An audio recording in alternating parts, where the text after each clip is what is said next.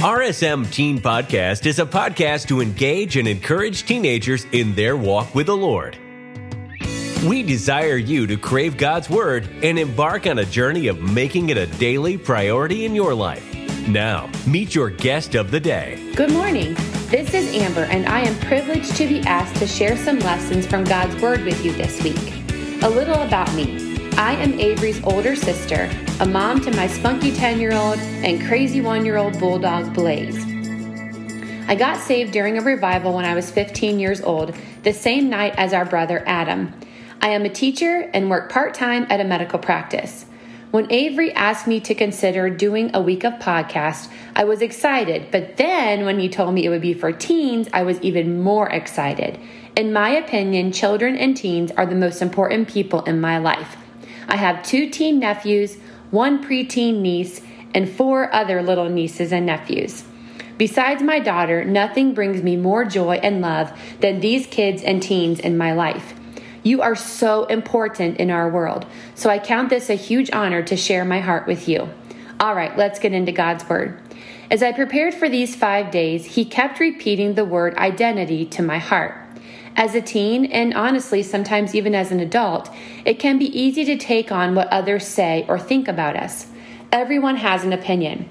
In Ephesians, when Paul writes this letter to the church from prison, he reminds them that God has a plan and a purpose for things before He created them. He gives practical advice for sure, but his main focus shows the powerful position a Christian has and the strength that is found in the armor of God. We will get to more of that later this week, but today I want you to focus on some important facts in chapter 1. Let's read Ephesians 1:1-6. Remember, Paul is writing this from prison. Paul, an apostle of Jesus Christ by the will of God, to the saints which are at Ephesus, and to the faithful in Christ Jesus. Grace be to you and peace from God our Father, and from the Lord Jesus Christ.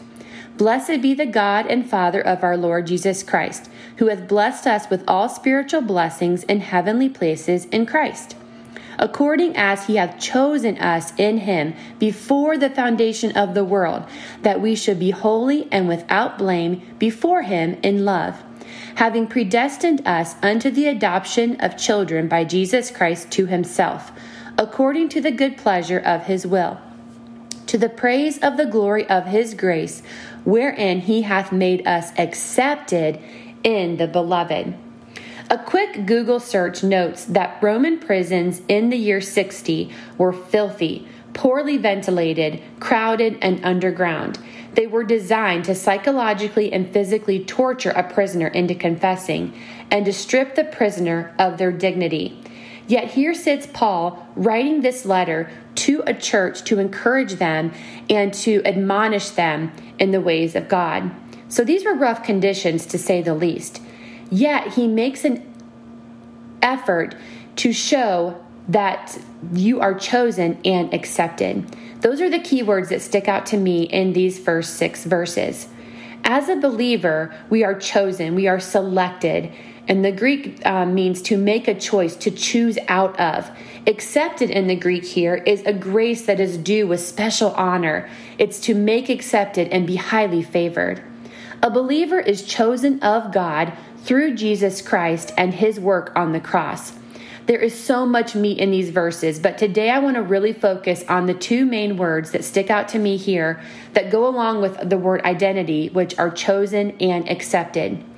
Daily life can leave us feeling worthless, unseen, and misunderstood. Friend cliques can leave us feeling alone. You, teenager, have burdens that adults can often forget. You juggle friends, schoolwork, sports, parent relationships, sibling relationships, and everything else in between. Be encouraged today that no matter what all those things look like for you today, you, amazing teenager, are chosen and accepted by the very maker of this world. It does not matter what anyone else thinks or says about you. He sees you and chose you. Dear God, thank you for this teenager listening today. Pierce their heart with the truth of your word. Allow them to place their confidence and identity solely in you. This is where true peace is found. In your precious and holy name, amen. I look forward to talking to you again tomorrow. Thank you for listening. Please subscribe to the podcast so you don't miss an episode. While you are at it, please leave us a rating and review. Our goal is not to replace your personal devotion time with the Lord, but to give you the option to tune in through the week and get a boost from the Lord throughout your day. Do life big, and remember, there is no greater joy than walking daily with the Lord.